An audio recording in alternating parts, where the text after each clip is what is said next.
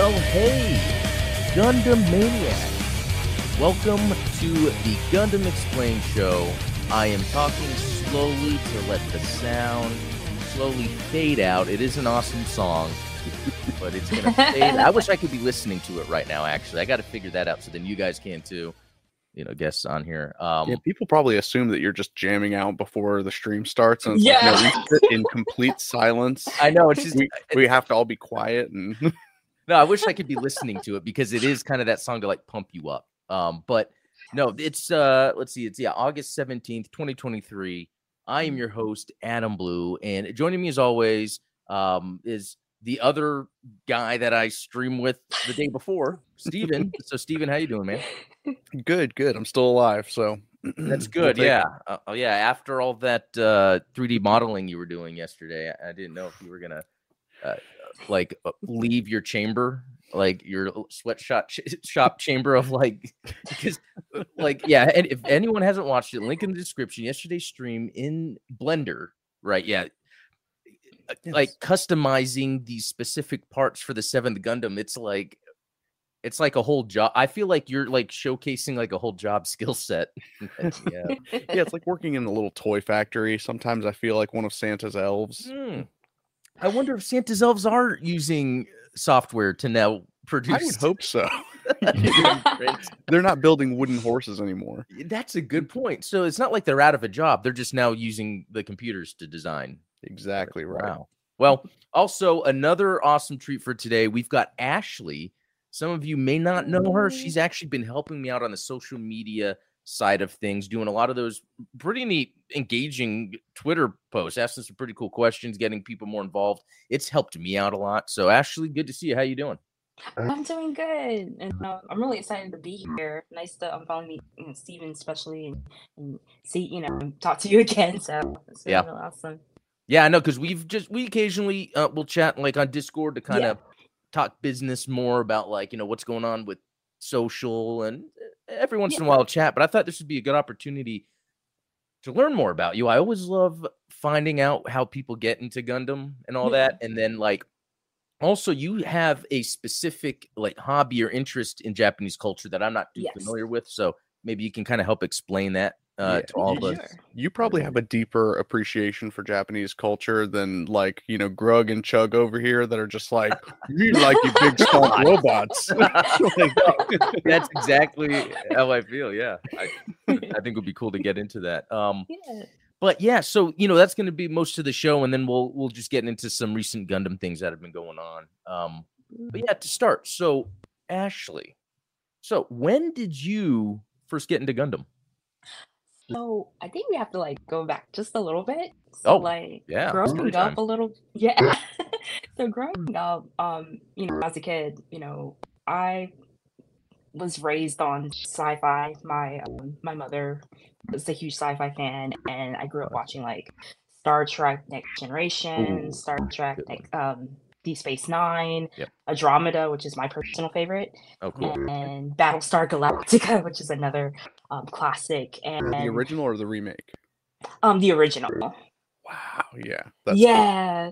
It was kind of funny though because growing up, I didn't have cable, so I would watch they would air it on certain networks like Fox or I think ABC, for example, and so just being exposed to that, and plus my mom, pretty much kind of got me hooked to sciencey stuff.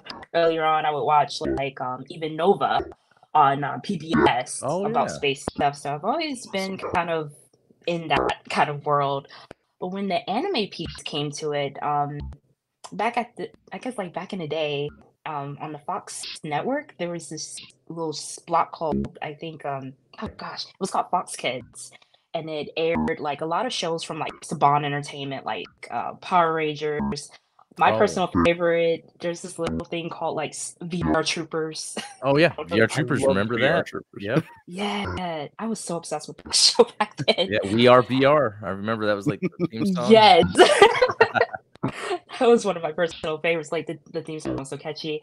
And of course, and they aired anime, Pokemon, Digimon, and there was this one mecha show that they aired. It only aired like the first 10 episodes. It was Escaflowne.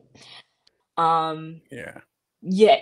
Yeah, Steve, have you I seen it? remember when I went to school and I had like a Gundam t-shirt on, people were like, "Is that Escaflowne?" And I was like, "No, no." So Wow. yeah, Escaflowne was huge back in the day. Yeah, and what was very interesting about it too, like I think it was around 98 when they aired it, and I was I think about like in fourth or fifth grade, so I'm on the younger side. Very kid. I enjoyed it. It was something about the art and the story, and then just this whole. It was kind of like the term isekai, because like in the Oh, yeah. normal, I guess like in the modern era now with anime, it was kind of like one of the first shows that incorporated that little like into another world sequence with mecha incorporated in it, and like another one being a magical knife warrior that kind of had that same element. I love that show a lot, and that was like my first mecha show. And then it got off. Whoa. I, What's I that? don't know what happened. That's amazing. What happened? Whoa. That was kind of cool. Yeah. I know, right? It was like an explosion of anime appreciation. Like That was very unexpected. Yeah, that was hilarious. no, that was awesome. I noticed Robert sent me a question about Mystical Knights. I have seen Mystical Knights, also a really good show. But yeah, so that was kind of like my first like mecha, but it wasn't until like between like 2000 2002, because I'm not for sure on the exact year.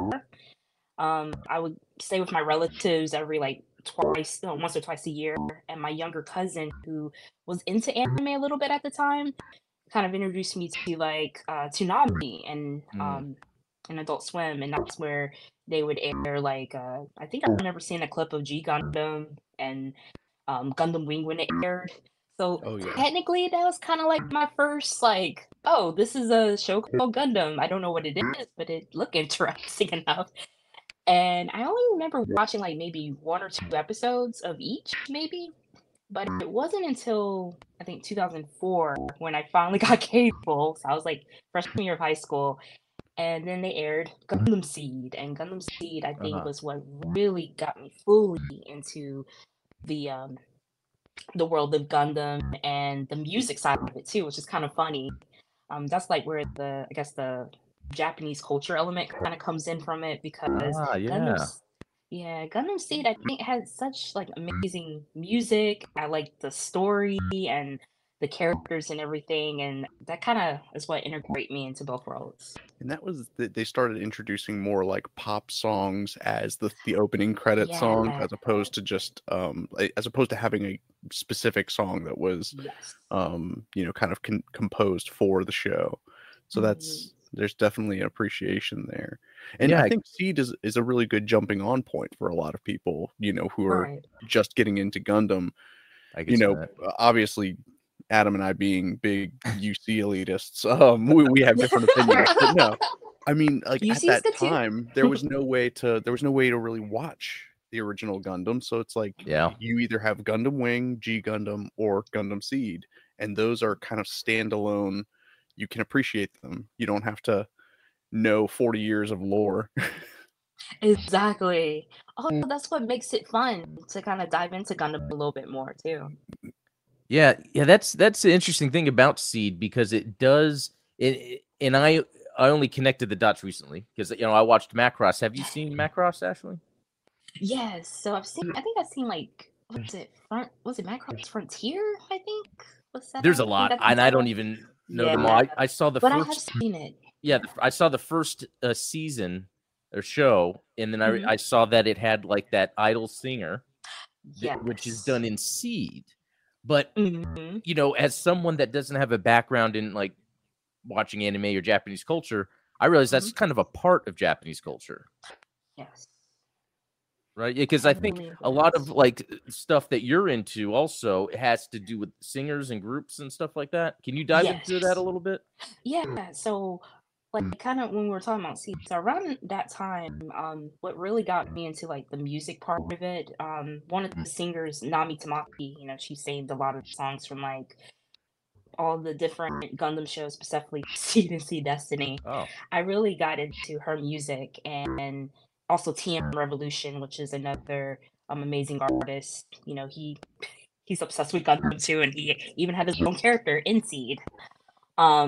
Seed Destiny, that is. And I think because of them, listening to the music, I really love just the sound of how Japanese is, and getting into it, that's when I guess I got more into like the manga and stuff like that. And there was this like, I remember this one manga I was reading.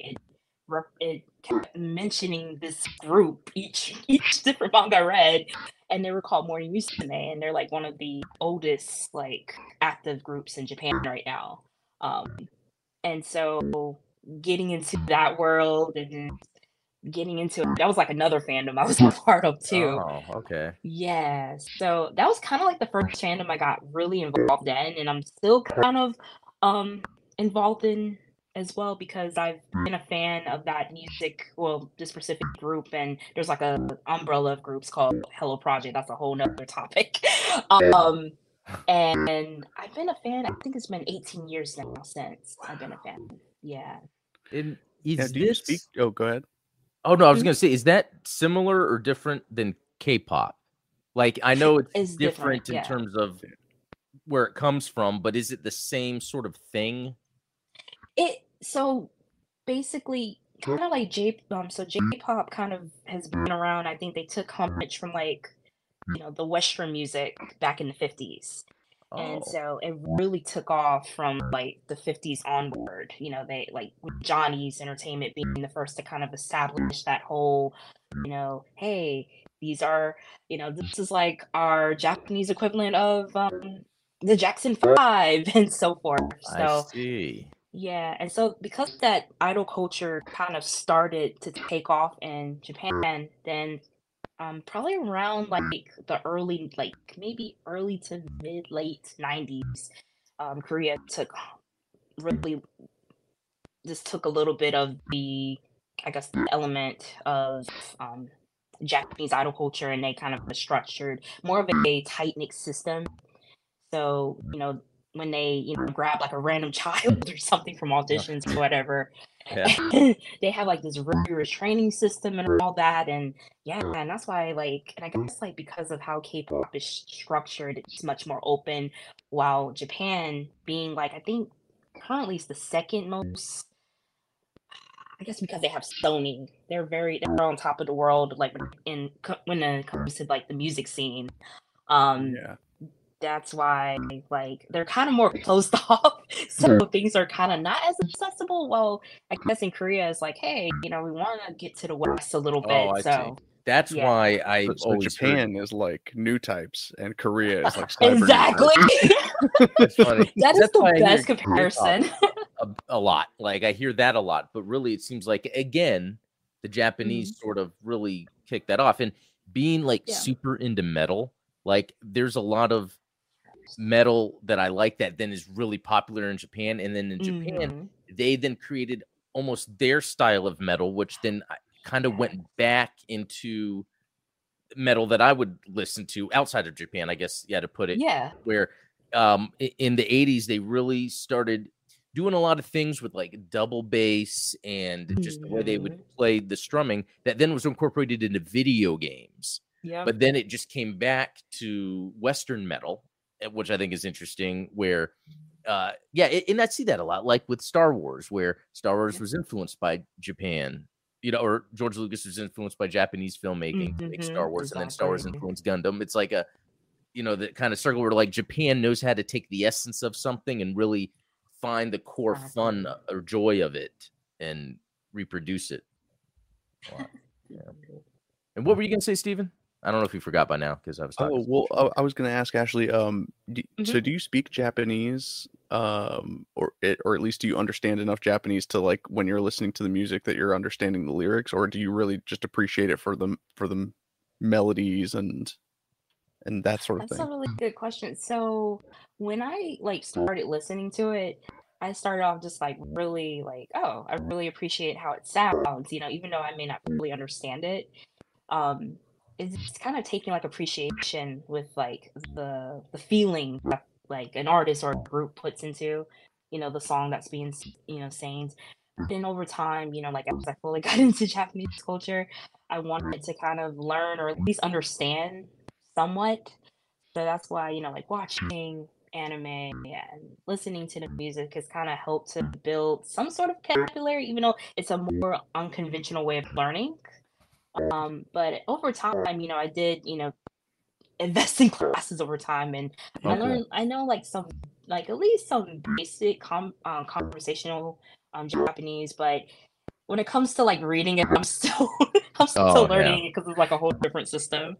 Yeah, it's a lot that's beyond just because obviously, you're talking about entirely different character sets and things like that. So it's not just, learning different words from another language, but similar to you, it's like I appreciate almost the lyrics as a component of the music, like they are an instrument themselves, like the word, like the singing.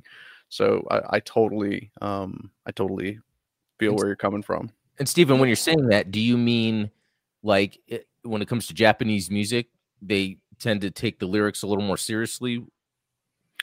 Well, no, I mean, so sometimes like I'll listen to a song and, I don't even necessarily care what the singer is saying. That's exactly like me. Yeah, it's like you just appreciate the notes that they're hitting with their voice. And so I'm sure that I've grooved to some songs that I would probably not necessarily agree with. Oh, that's a good point. Well, it's funny because I heard something, and I don't know if this is accurate, but with Witch from Mercury, the lyrics were telling the story. Yes. And by the end of it, people were like, oh, it was telling the story, the lyrics. And that, obviously I wouldn't know. I couldn't understand what they're saying, but that's actually pretty interesting. And a lot of times with Japanese art, there's a lot of this integrated information, like within things. There's usually a lot of detail about it anyway. And so I would almost think I wonder if they do that with music as well. Yeah. So Ashley, do you notice that with their music? Like I guess what I'm trying to say is, like in the West, the music I listen to, I don't listen to the lyrics because a lot of times it just doesn't matter. Right. Sometimes there's a pop song on the radio where it's about the lyrics, but the melody doesn't matter. Yeah.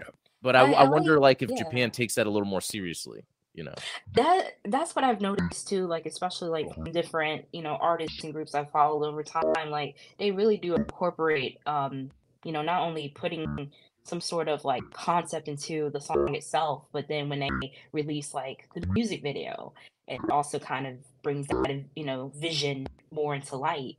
And I like how you mentioned Witch from Mercury because that exact same structure. So it's kind of incorporating, that element and kind of making it more like, especially like with the opening and closing theme animation, that also kind of amplifies that storytelling element too. That's cool. And that's definitely something that you get in Witch from Mercury that you don't get from other series. Like, for instance, the closing credits of like Gundam Wing, there is nothing to do with Marina being on safari and hanging out with elephants and stuff like that. That has nothing to do with anything that's going on.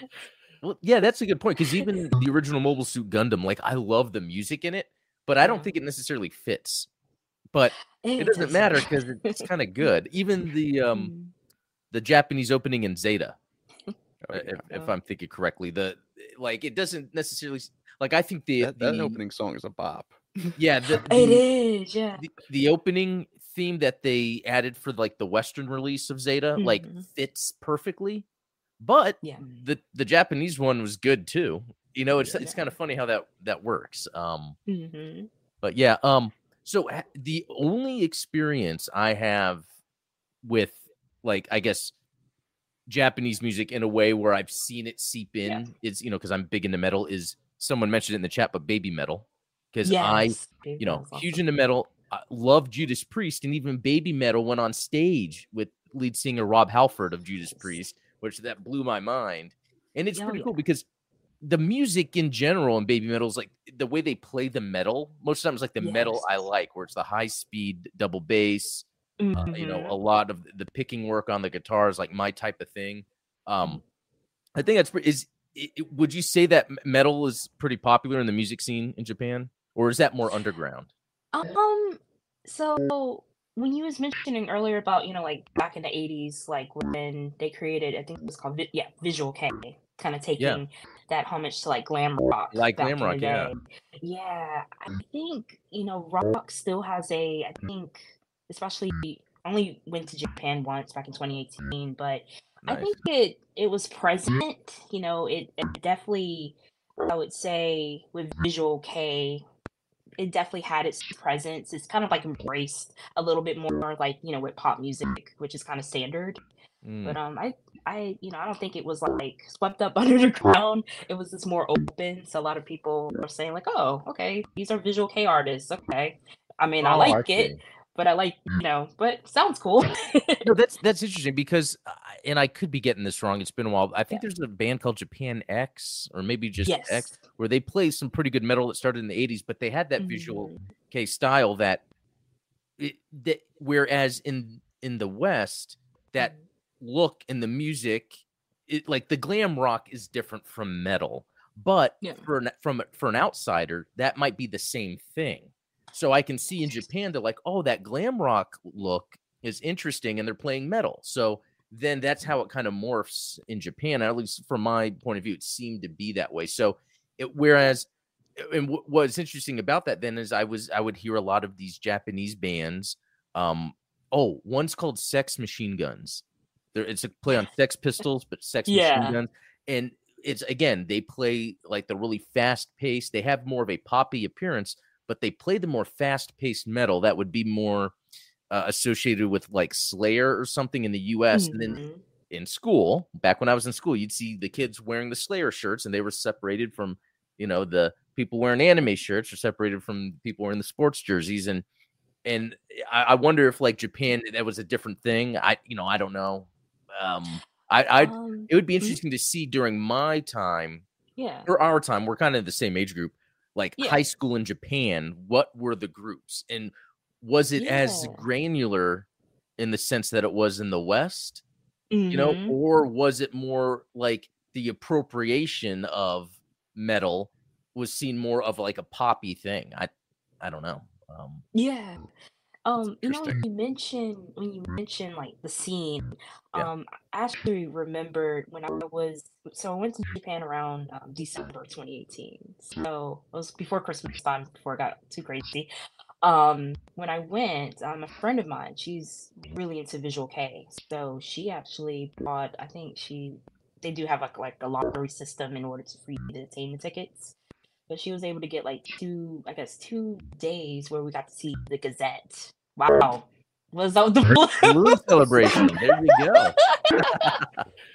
I don't know what's going on. I'm um sure some webcam software yeah, probably. happens nowadays. But when I went to the Gazette concert, it was so fun.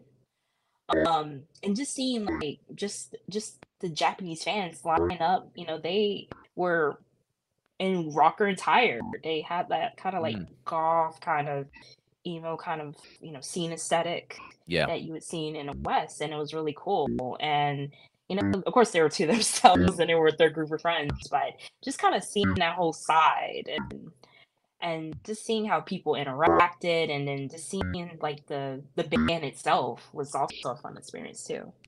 Yeah, because it makes me think sometimes, like for instance, with Power Rangers, like how Hmm. if I was Japanese and I see this other country take the Super Sentai and then make it all different, change like the story, and then but it's like the same characters, Yeah. the costumes, but then mixing costumes or reshooting brand new scenes that like the Or White like Ranger. the yellow. I was gonna say the Yellow Ranger was a man. Yeah. Yeah, and having the Yeah. White Ranger in with the other Ranger scene where that wasn't like I would be like, "Whoa, that is awesome!" And I think that's a lot of what I get out of like Japanese art and the culture I see, Hmm. where it's like they're taking things I like and they're able to because they think it's exciting, and then they kind of change around. But then we do the same thing, so it's not like that's a Yeah. Japan only thing. I like that kind of cross cultural way that art is used. Like Hmm. something starts somewhere, but then the different cultures have their different takes on it, and it's cool because really getting Yeah. into Gundam and then anime and more Japanese stuff, I realized like have I always liked Japanese stuff and just didn't know, or is it because it's new to me? Because then I look back and I'm like, man, some of my favorite video game soundtracks are Japanese composed. Some of my favorite video games are Japanese.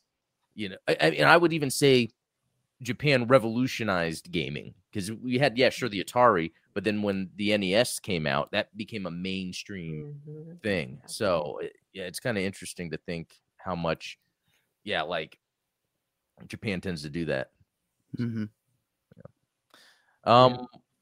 So what about Gunpla building? When did that start with you? Has that been just a recent thing? It was a recent thing. So what was really interesting is like the night before, I was like thinking, because I'm building the aerial too currently. Oh, nice. I'm almost done with it though. I just finished the arms like early this morning. But I got into Gunpla around The Witch of Mercury when that started airing. And what was funny is when I was thinking back, like every time I watch a Gundam series, I was more focused on like the characters and the story, and then for some reason the mobile suits were like an afterthought. Oh yeah. And it wasn't, and then it wasn't until I watched The Witch of Mercury, and then I started to see like the Ariel and the Lefrith, and I'm like, oh, these designs are pretty cool. But why didn't I notice that before with the other Gundam series? It's really odd, Well, I mean, the Ariel itself is like a character. It's not. Yeah, so there's that sort of, you have a greater appreciation for mobile suits in Witch from Mercury than other Gundam series, because they kind of have a personality. They're not just these static, sterile machines. Yeah. That's a good point. And that's cool. I guess you're a case study for what Witch from Mercury did, because it's like, I think it was, and I'm seeing it more, it was really the convergence of total into character-driven anime and then total into top tier mobile suit designs, and then the model kits, because that's helped Gunpla and Bandai, because it's like super popular. I mean, I was at my local comic shop the other day, and I remember they went from just having the Ariel to now they have like every single suit that's available to buy, and it's like, wow, that's really cool to see. And so that's the thing with anime that I've learned, after watching Witch from Mercury, when I was first watching it, I was really pulled in. I was like, wow, this is really cool. It just, and this is fine, but it just didn't go all the way with what I want from Gundam. But at the same time, I thought it was interesting for me to at least like have taken my time to watch a more dramatically driven, style anime. And like, it goes back to like how, anime is just the vehicle to tell a story. But it reminds me of something the MCU only did like very sparingly. But like when they made the Winter Soldier, how that genre of a MCU movie was completely different than the other ones, and now they're kind of the samey, like super CGI undercut with some jokes. Snarky. Everybody's ironic. Yeah, exactly. And I thought there was an interesting moment early on in the MCU where they were making different genres out of the stories, and I think that's what anime is, which is pretty interesting, because my favorite anime is, and I love that, like, not just it's my favorite anime, but it's almost some of my favorite things to watch now. It's like the 80s and early 90s, like the sci-fi horror action stuff. Like if it's cyberpunk with robots and then like gory, I don't know what it is, but like that's such a cool aesthetic in storytelling. Like I've just finished Bubblegum Crisis, and I think that is like one of my. Have you seen that, by the way? Have you seen it? Yeah, that's got to be one of my favorites now when it comes to anime. Like I had just saw was a Gunbuster, which I thought was excellent. But then I saw Bubblegum Crisis, and I'm like, man, this is so good. And I think it's really neat that. Well, and what's interesting is I've been trying to find and haven't found any like modern types of anime that does that. I feel like there's a couple aspects. One, it's the art, the way that it's drawn, and then a little darker and grittier. Yeah, it's less darker and gritty, and less dirty looking. Like it's the detail to make things, have that gritty look. And but it just could be I haven't stumbled upon it, or it just doesn't make as much money as Spy Family stuff. I think that's kind of like it's like a lost art, that style of anime that that you're talking about. It reminds me of like the kind of like heavy metal cartoon, that kind of 80s and 90s animation that you don't see it in the West anymore either. Like everything is sort of like the Steven Universe style, or that kind of it's just one of those things. It's just like it exists in its own time. Nobody does that anymore. Yeah, that actually makes sense. Thinking about it, like how modern cartoons, animation in the West, everything's exaggerated. Now, I remember like X-Men, that cartoon, I loved it. It tried to do like realistic in a way, even though the detail was a little off sometimes, looks. And I think like the Batman animated series then started this design change where then everything had like these edges to it, like, or exaggerated edges and stuff. And even like modern cartoons, like I would even say they brought back, I think it's DuckTales and then another Disney property, but they're super exaggerated, abstract proportions. Which is it? They were abstract proportions back then, and that was just the most we had seen. Or now it seems like it's easier to draw because you can just do something abstract and it doesn't. I don't know, but I do find that interesting how there's waves of animation design. And yeah, like you said, Steven, it's almost like then it's lost because then like people move on, like people that are influenced by that move on and do different things. Yeah. I'm actually excited about the new Metalocalypse movie that's coming out this month because that animation is not seen as much. It's based on that like ambiguously gay duo on Saturday Night Live. That type. And and then they had the show Metalocalypse, and then there was a movie like 10 years ago, and then like this is the movie that closes it off, and I'm excited about that. But well, so Ashley, what are some of your favorite then anime? Like not talking about Gundam, but just so one of my all-time favorite series is Full Metal Alchemist. I love the story. Great show. I've heard of that. And what was so funny is like getting into Full Metal Alchemist is like for some reason, like if I had to compare between like the original that came out in 2003 and then the Brotherhood, I guess it came out like in 2011, I think. For some reason I still have a close connection to the 2003 version, just because I like the opening and closings more. And even though it didn't tell the full story, based off of the manga, it has its own little charm, and I guess I'm just more attached to it. But Brotherhood is still as good and still has, good music, but for some reason I still prefer that one over it. And I'm recently collecting the manga. They re-released it, and it's like a hardcover version of it, and it's very. I'm just like I think it's like 18 volumes compared to the 26, so it's kind of like multiple volumes into one.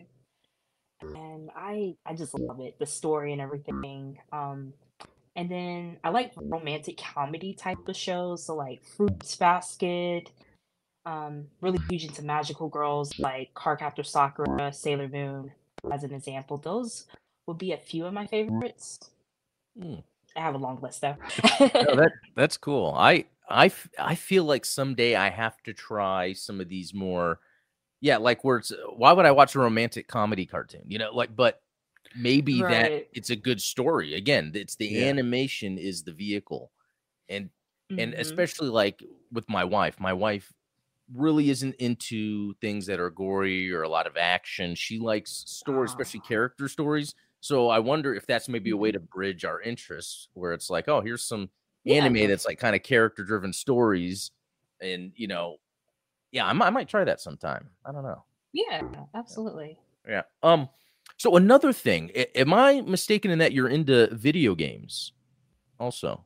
Yes. So I love I'm not like a huge gamer though, like I used to. I mean, I mainly play like my Nintendo Switch. I do have an Xbox, but I'm still trying to get into like trying to find games on the Xbox platform because it is my first system, I guess, outside of the Nintendo side of things. And I'm trying to like get into Monster Hunter, more than late, trying to get used to that system and stuff. Yeah, no, because we're Steve and I big on video games. We're always talking video games and all that, and that's the thing. There's that crossover, like with Japanese culture and video games. Yeah. What are some things you're playing right now?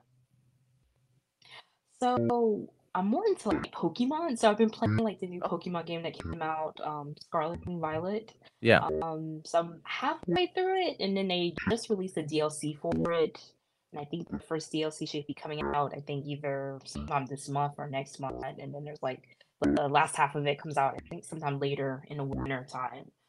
I played that mainly, and then some Monster Hunter, like Monster Hunter Stories. Oh, yeah.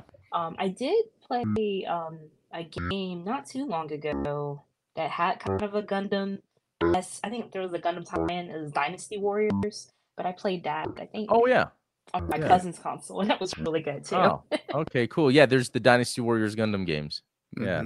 Yeah. Well, and Dynasty Warriors, even just like the Dynasty Warriors game, gave me such an appreciation for ancient Chinese history, like learning about the romance of the Three Kingdoms and like that era of Japan, or not Japan, China, sorry.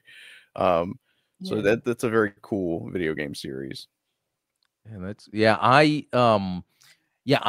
I feel bad because like I have a Switch, but I like haven't been playing it as much, and this is a sad reason, but I think it's really because it's not like HD, 4K, 60 FPS. You know, I'm so used to that with my PC. It's like exactly. But at the same time, it's like Nintendo always tends to come out with those games that are just super high quality in terms of like the content. You know, like like that latest Zelda. Like I keep hearing so much about it. Like there's so much to it. I'm hoping like if they come out with a Switch 2, which that's the rumor next year. Then I wonder if they'll then have like the game's 4K. I don't know if it'll be remastered or I hope so. Backwards compatible. Yeah, I don't know. Well, that's it's one of the things that I've always given Nintendo credit for is that the gameplay itself always comes first. Yeah. A lot of people are talking about how great Baldur's Gate 3 is and like how that's game of the year potentially, but I've never seen anybody like hyping up the gameplay. It's like, look at how gorgeous the graphics are. Look at this 40-minute long cutscene. Yeah, I'm like, I don't. I would rather watch hours and hours of people streaming whatever their random builds are in Tears of the Kingdom, because obviously they're having fun with the mechanics of the game. Yeah, that's the thing with Baldur's Gate 3. Like I hate to hate on something, but like when I was watching, like people are hyping it so much. So I've been watching videos of it, but the gameplay is kind of that classic RTS, like, or not RTS, but role-playing turn-based thing where you sit there, you choose what you're going to attack with. Sometimes that works, and I think that's what's weird. Like I like the Shining Force, SD Generation, Genesis, those style like turn-based games, because I feel like it's more involved and I could make the wrong move and then lose my unit. But like when it's like I want to say, so Steven, I don't know if you can help with this. The Baldur's Gate RPG versus like a JRPG. Like what is the combat differences, would you say? I mean, I would say it's really just a difference of like perspective, because your typical JRPG, Final Fantasy style game, you're kind of like everybody's on one side, everybody else is on the other side. Yeah. So I guess Baldur's Gate kind of introduces that level of three-dimensionality to it. You can move around. Clearly the gameplay was so exciting. It flipped Ashley upside down. Or is that just me? Oh yeah, that's right. It's not on the stream. It's like she's frozen. Oh no. Oh well, yeah. Actually, if you can come back, I thought she was just smiling at our conversation. And like Ashley was saying, big Pokemon fan. Like I enjoy the turn-based combat in Pokemon more than I would in like a Baldur's Gate. Okay, that is a good point, because while I don't play Pokemon, she left. She might jump in. I think if she clicks on that link, she'll come back in. But speaking of the Pokemon combat, though, like there's something about it where it seems more interesting than a JRPG combat. Like I almost feel like, and I could be wrong, and I don't want to like hate on this, but like like JRPG, I think is more about the story. So like even the combat is almost played out like that. I mean, I don't know. No, I think that it's the same thing with like Baldur's Gate. Is it is a story driven, the narrative is the focus. And so yeah, the combat's gonna suffer. It's a little bit more tactical, but I mean, like I said, even I would say Pokemon is more tactical than a Baldur's Gate, because you're having to balance your Pokemon type and which Pokemon you're gonna put out first and that sort of thing. So there's a lot of considerations that go into it. No, I think that you putting it that way kind of helps me understand, and it looks like Ashley might be loading in here. And but these are just my opinions. Like, no, right? Yeah, I think that's what's so weird. As much as I love gaming, it's like that whole like idea of I don't play these games. You know what I mean? But yeah, you saying how it's like tactical.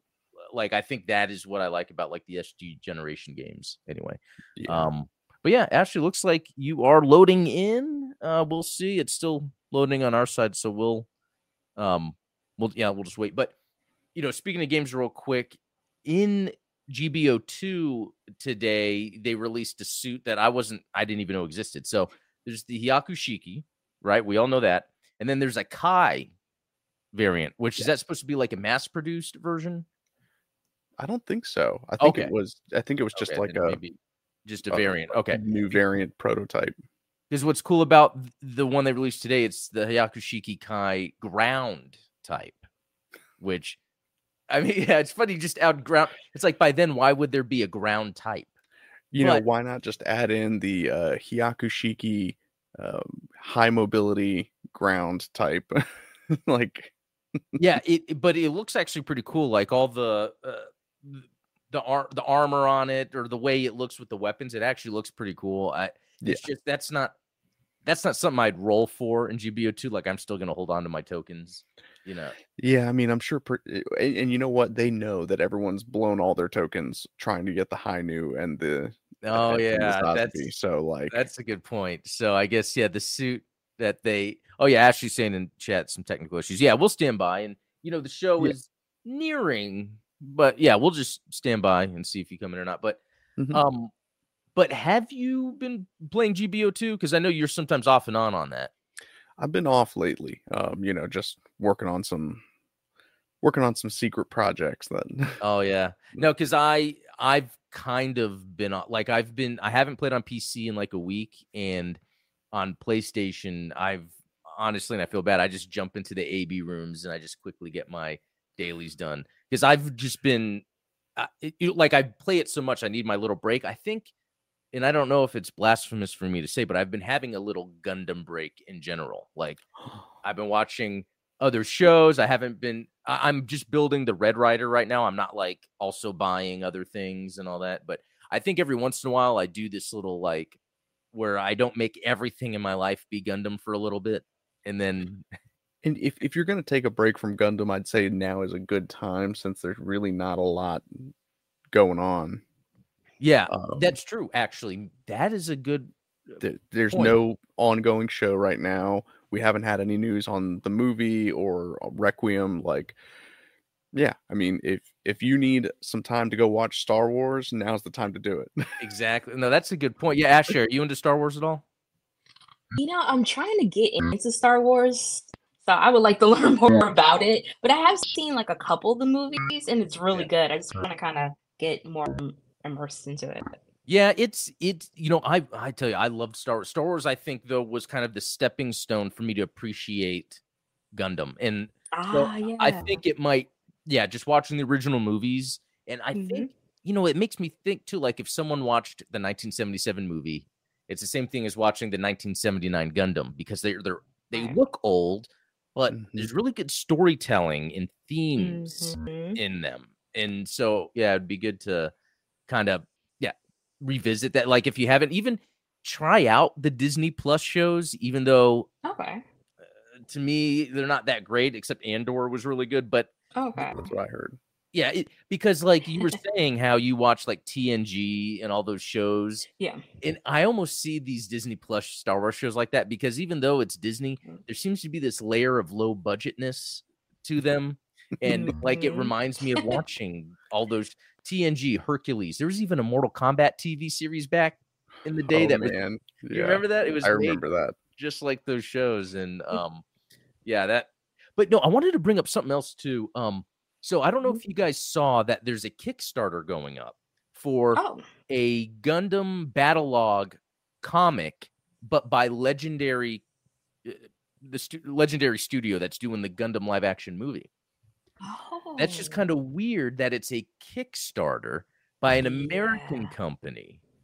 Right. So yeah, a couple things that I'm taking from this is, one, have they still not finalized what this Gundam movie is going to be? While sometimes I think some of the hints they give is that it's going to be like a builders style, movie. And in this comic, it's supposed to continue the battle log thing that I think happened 2 years ago, right? Like they had the YouTube videos that were like short movies, and then they had the kits in Target. Yeah, was it Team Bright and Team Monster?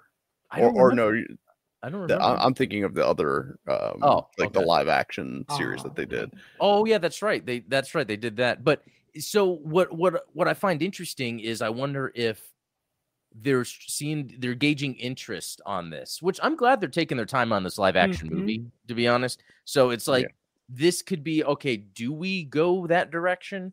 Because I feel like it's weird thinking of a live action movie here in the West, because it's like they don't necessarily have to stick with the Gundam story because they're almost appealing to a new audience. It's like this new post MCU audience. Do you make it another big budget spectacle with a serious story like an MCU, or do you make it more of like a, if it's like a builder's style? I almost feel like there's not an equivalent in the West to that, where it's like low stakes.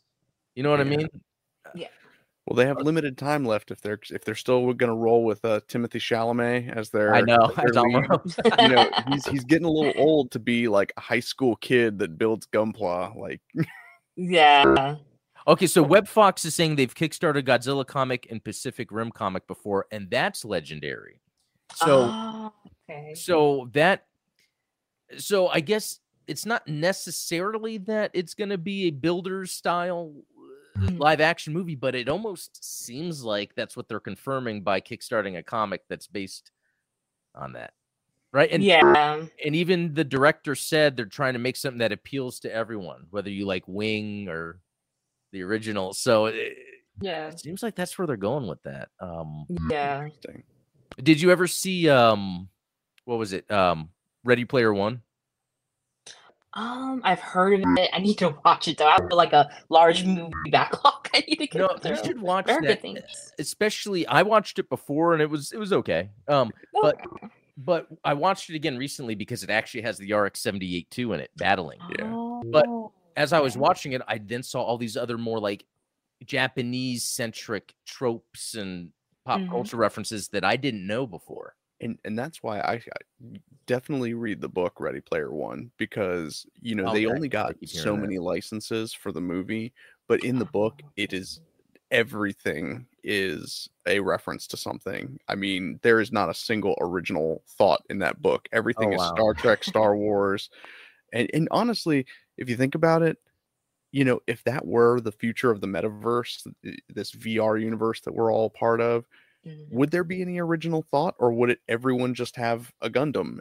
Or this guy has a Gundam, I'm going to have Optimus Prime. Like everything would just be references to other stuff.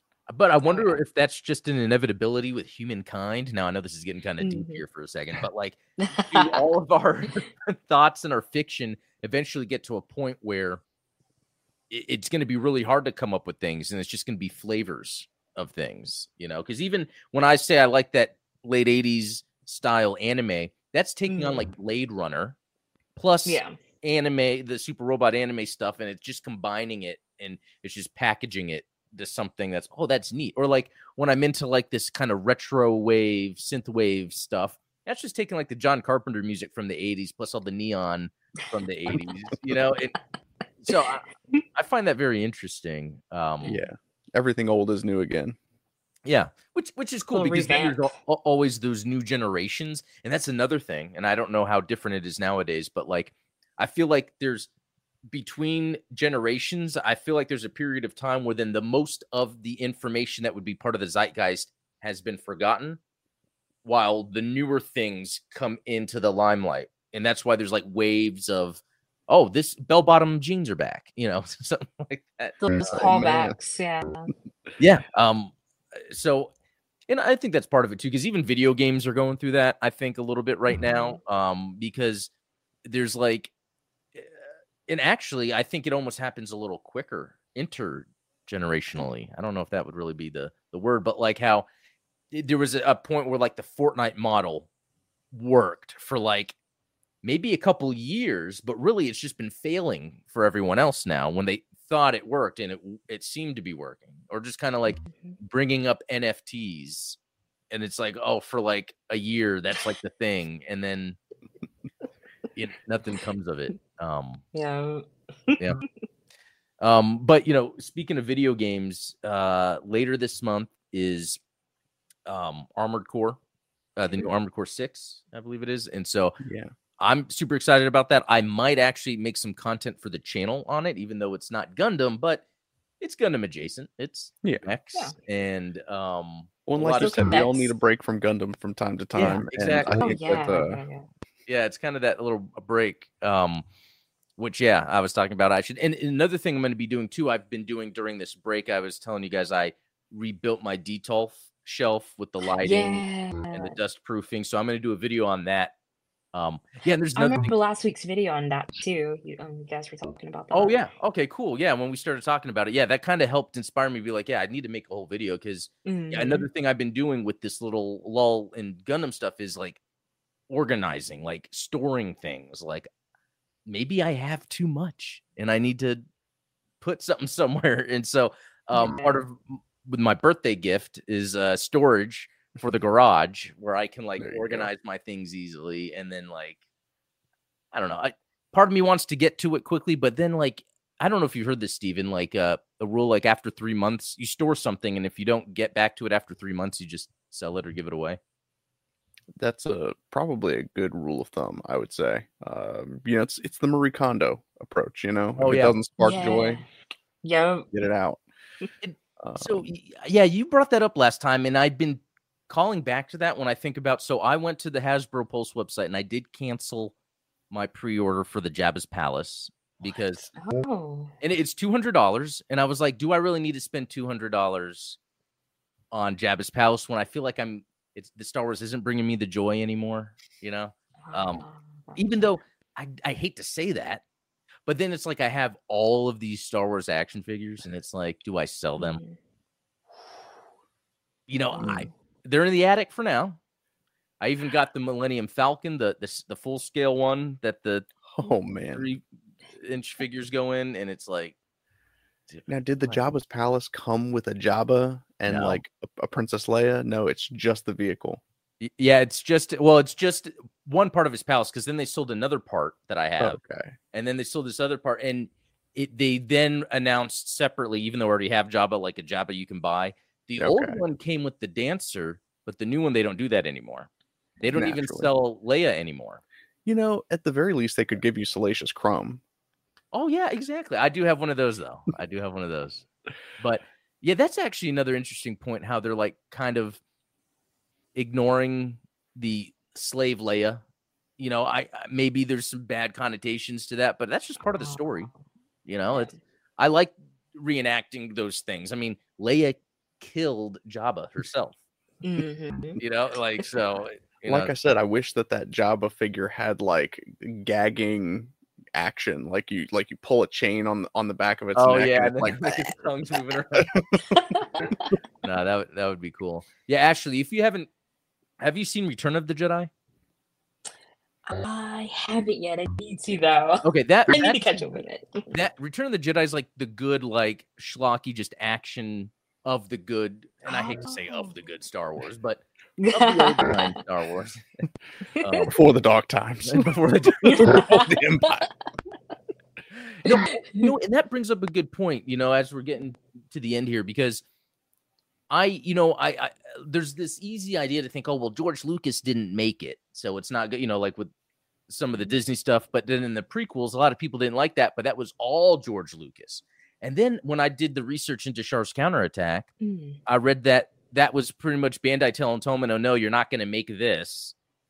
You got to change this. And so Char's Counterattack ended up being something different than what Tomino intended. So then after Char's Counterattack, he wrote a novel to be what he intended. Yeah. And so it makes me think, I don't know if there is, and I'd like to maybe explore this on another future video. Is there an artist out there who has been able to solely make amazing things for everybody without any partnership or interference? Because even like sometimes I think Christopher Nolan, but I even think there's a lot of things, and I think it's okay that a creator does things that are not that well or not that good. Sure. I mean, I think that's just normal. Like no one's going to make the perfect thing, but I wonder if there is a creator out there that has made makes a bunch of things and they're always bangers and it's always just their input. You know, I can't think of any, but it would be interesting. And I think that goes back to what we've been saying lately, where it's a lot of times everything's a team effort. Yeah. And really a team really makes it happen. Yeah, I mean, being surrounded by yes men is a path to the dark side for sure. Yeah, and I think that's, you know, if I may impart a closing thought, is like that's one of the reasons I'm really glad that you have come aboard the Gundam Explained team, Ashley, is because, you know, you've brought a whole level of expertise and engagement to the Gundam Explained social media accounts that Adam hasn't been able to do before. And so again, it's all about having a team that you trust to execute. And so now do you have like you know, any kind of like digital marketing background or experience that you are bringing to the role, or is this just all your personal, like? It's basically all my personal like experience, because like that's impressive. Yeah, because like I've always been into like social media growing up, and you know, just you know, every experience with like trying different platforms, you know, what works, what doesn't work. And then on top of that, like me jumping from fandom to fandom, trying to figure out like, hey, where's my community? And it was because of the Gundam community. Like I never felt so welcome in a community before, like the Gundam community. So that's where a lot of that passion comes from. Because I'm like, yes, I finally found like a group of people like, you know, you guys and the ones in the chat. Yeah, that's awesome to hear. And it just brings out a lot more passion, and that's why, like, just from personal experience, that's, you know, why I'm like, hey, I want to put as much effort as I can into, you know, bringing engagement in and bringing a lot more people in. Yeah, and it's been working. I mean, I've been getting even just the engagement in general on my YouTube, and that's not what you're directly, you know, posting on. You're just doing Twitter and Facebook or whatever, and so obviously it's kind of bringing in curiosity. So I have the link to your Twitter in the description, but is there any other places you'd want people to check you out at? Oh yeah, I can check out my Instagram. I go by 3 different names just because like I'm trying to like figure out like should I, you know, keep my like taco moniker going around, but there's a meaning behind the name. But anyways, it's a long story. But anyways, they can find me at Starry Ash. That's another name I go by. I think it's like underscore because the name's not original because someone already has it. But yeah, so you can find me on there. You can find me on TikTok, Starry Ashes, story underscore ashes. I can send that all to you after the. And I'm following you too, or the Gundam Explained is following you. So on TikTok. So if you guys want to look at the followers or who's following on TikTok, you'll find her there. Yeah, that's cool. Well. Yeah, thanks for being here. This was fun. I always love having people. And you know, thanks for all the work you've been doing and your, you know, perspective on Japanese culture. That's really just part of all this in the first place. So really appreciate that. And that's gonna be it for today's stream. Thanks for watching. Again, this will be a podcast that goes up on Fridays the next day. So if you want to listen, you can listen there. But there's the fireworks to end it off. All right. Well, see. Also, happy early birthday to you guys, too. Oh, yeah. That's right. Yeah, our birthdays are coming up soon. So, yeah. All right, we'll talk later.